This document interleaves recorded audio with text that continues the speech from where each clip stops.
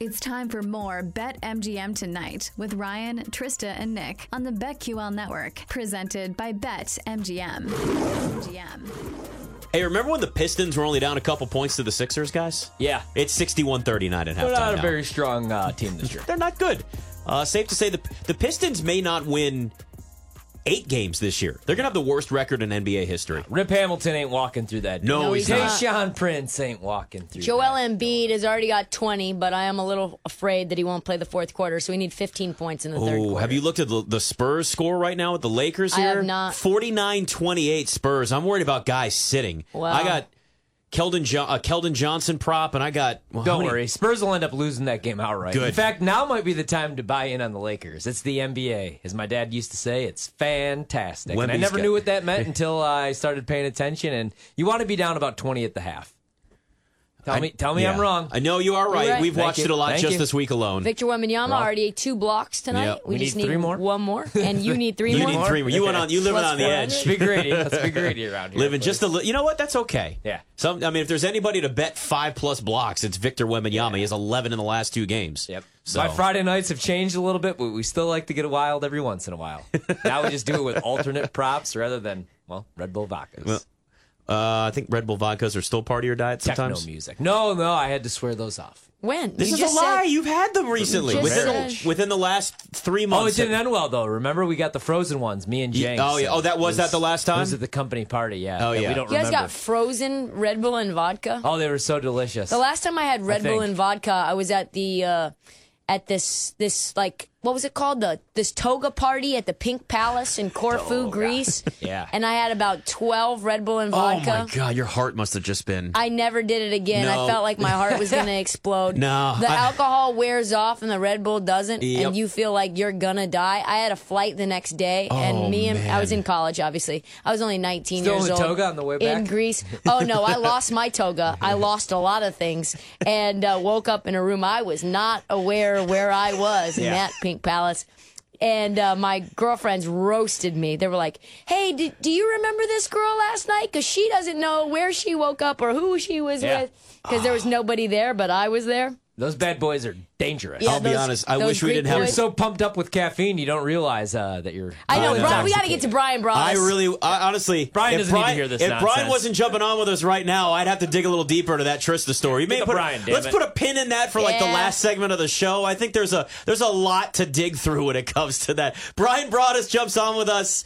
105.3 The Fan in Dallas. Hey, the Cowboys coming off a big statement game against the Eagles. Now you got the Bills, man. The Bills are a team that they kind of scare me a little bit, and it's a good scare and a bad scare, Brian, where it's like you see the potential, you know what they're capable of, and then you know that they can just completely throw up all over themselves in the middle of a game and turn the ball over a bunch and make really stupid mistakes. The offenses look better. Heading into this game on Sunday, do you look at the Cowboys and worry at all about maybe a letdown spot after what happened against Philadelphia, or is this Cowboys team now, does it have that look of like a really disciplined playoff team? I'm interested in this story from Greece. is Yeah, really what I'm see? interested I in. knew you would be. I knew you would I be. can really care less about this matchup right now, to be honest with you. Yeah. Because I feel like I've talked about – no, I'm kidding, guys. No, thanks for having me on. And, yeah, this is one of those when you talk to people in the building and, that you go from the Philadelphia, the emotion that we talked about last week in this game, and then you go to Buffalo, who's not a common opponent. But, you watch the tape and you kind of realize that, man, they've got some pretty good players. They've got some pretty good offensive players, and you're going to have to deal with, with Joe Brady, who I am very familiar with. I went to school at LSU, and Joe Brady was our coordinator, during the national championship year, and so I know he's a creative guy, and the way he's got, he's got James Cook running the ball now and throwing him the ball, and I've scouted Dawson Knox and Kincaid, the tight ends, and we all know about Diggs and the quarterback. I mean, there's so many things you have to deal with when you play the Bills, especially offensively, and they're kind of starting to figure some things out that way. Now, if you're a Cowboy fan, you absolutely have to hope for the turnovers that maybe that Josh is going to throw you in this game. I went back and watched them all that he had, and there's been some times where he throws that ball, and I don't think he really sees maybe where the defender is. People have kind of given him some problems with that. he throws that YOLO ball every once in a while, where he's just trying to make a play, and hope for the best. And, that's the kind of stuff you have to deal with. And we're dealing with like an old school quarterback when it comes to running. This guy doesn't know how to slide or get out of bounds or anything like that. So, you're dealing with a lot of things offensively, the Cowboys. And I think it's gotten Dan Quinn's attention. I know it's gotten the defenders' questions for the Cowboys, with no Jonathan Hankins playing at nose tackle. That's a big loss for the Cowboys right now. And I just have a feeling that, that Brady's going to be committed to running the football, and they're going to test Dallas to see if they're up to being able to stop the run a little bit in this game. Yeah, and Bryan, I just really like this Cowboys team, and I know San Francisco right now seems like a perfect team, and they blew out the Cowboys, but the last two playoff meetings, have been close games. Not the best play calling down the stretch. But the only thing I worry about with Dallas is the middle of the field, especially like the linebacker, slot corner in coverage.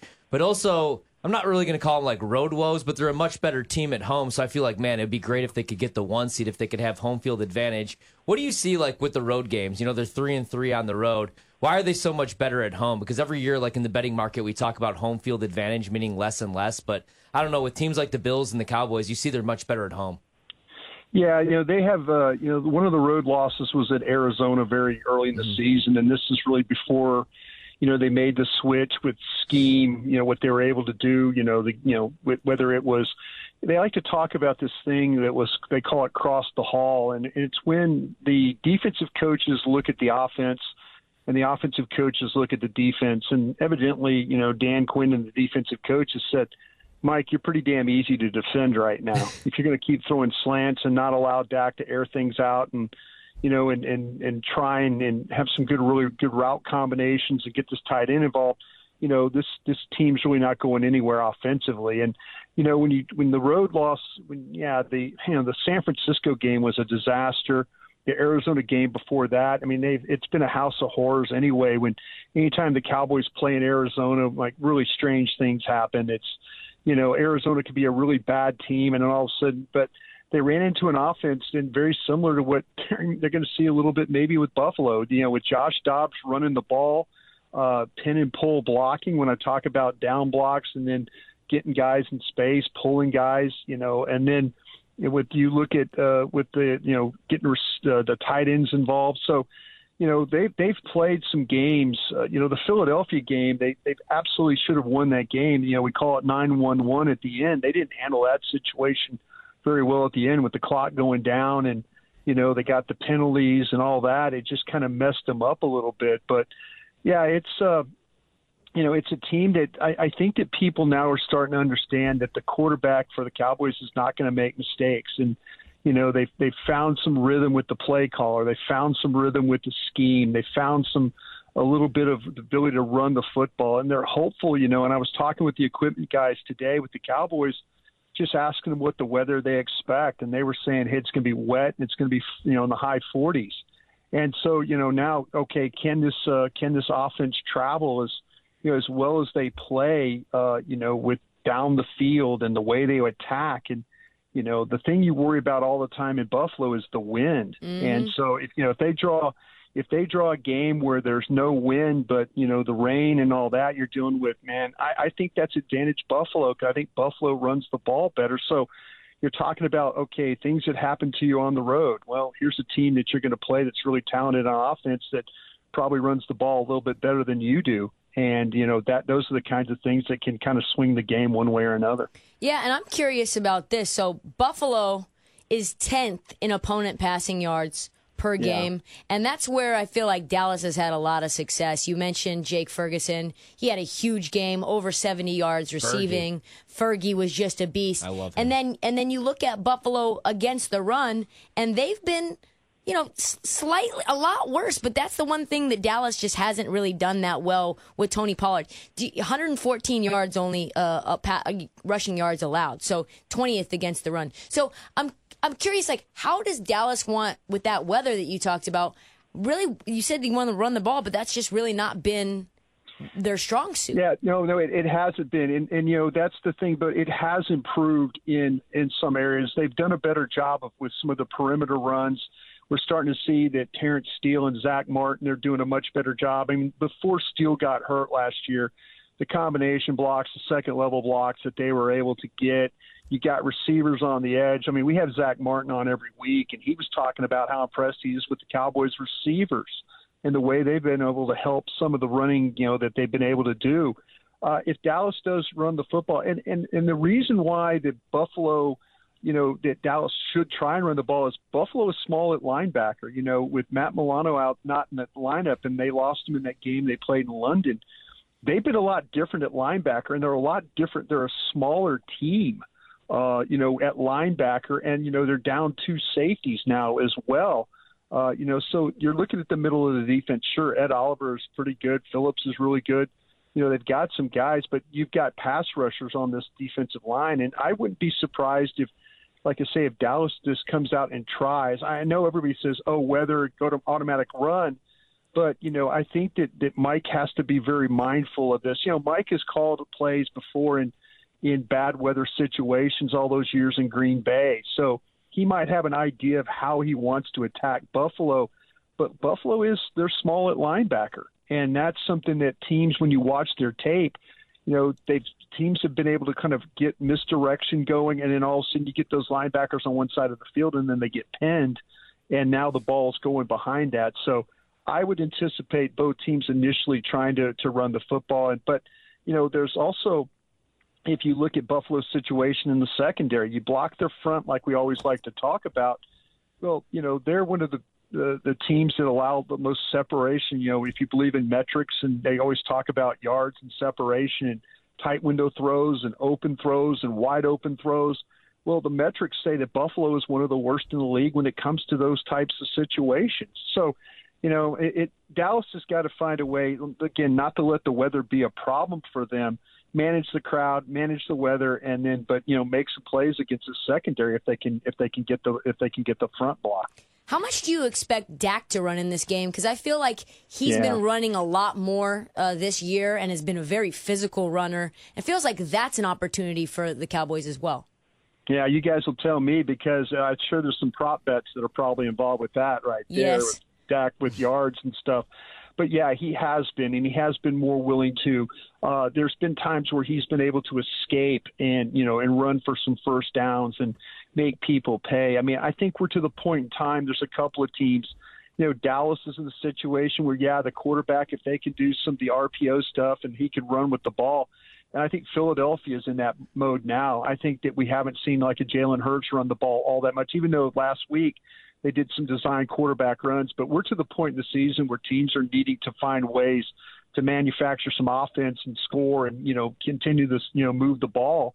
And these quarterbacks are going to have to stop. Everybody wants to protect their guy and all that. But, I wouldn't be seeing in this game, you got 2 rough and tumble kind of quarterbacks, and Josh Allen. I expect him to just straight quarterback runs. Almost Taysom Hill-like, what you get in New Orleans. So I think both teams are interested in trying to kind of keep drives going that way if they have to. We got about 60 seconds left still, Bryan. How much credit? Obviously you have to give a lot to Mike McCarthy, but what have you noticed like the biggest difference? Because you look at the offense, and last year I wasn't really bothered by the Dak interceptions. A lot of those were just really bad luck. Like if you go and you pop on the tape and you watch those. But this year, I don't think any of us saw this coming from the offense, especially like you said, they can't really run the ball. And Dak's the favorite right now to win MVP. So what's the biggest difference? Because I'm a Green Bay guy, so I never thought McCarthy would change. He's not the biggest analytics guy, despite what he lied to Jerry about. And like this year, that offense is electric. What have you noticed? Yeah, no, I think that really that Brian Schottenheimer has been a huge help here. And I think what happened, Brian Schottenheimer's job last year was he worked with Dan Quinn on the defensive side of the ball and helped break down the opponents every single week. And I think Brian Schottenheimer, his DNA through his dad had always been, hey, run the football, that kind of way. But I think it opened his eyes watching other teams play and some ideas. You start to see a lot more. When you do watch the tape, you see a lot more route combinations. You see guys, the bunch formations, the motions away. They're creating opportunity, double out, seam, a slant, wheel behind the slant, pick routes, things like that.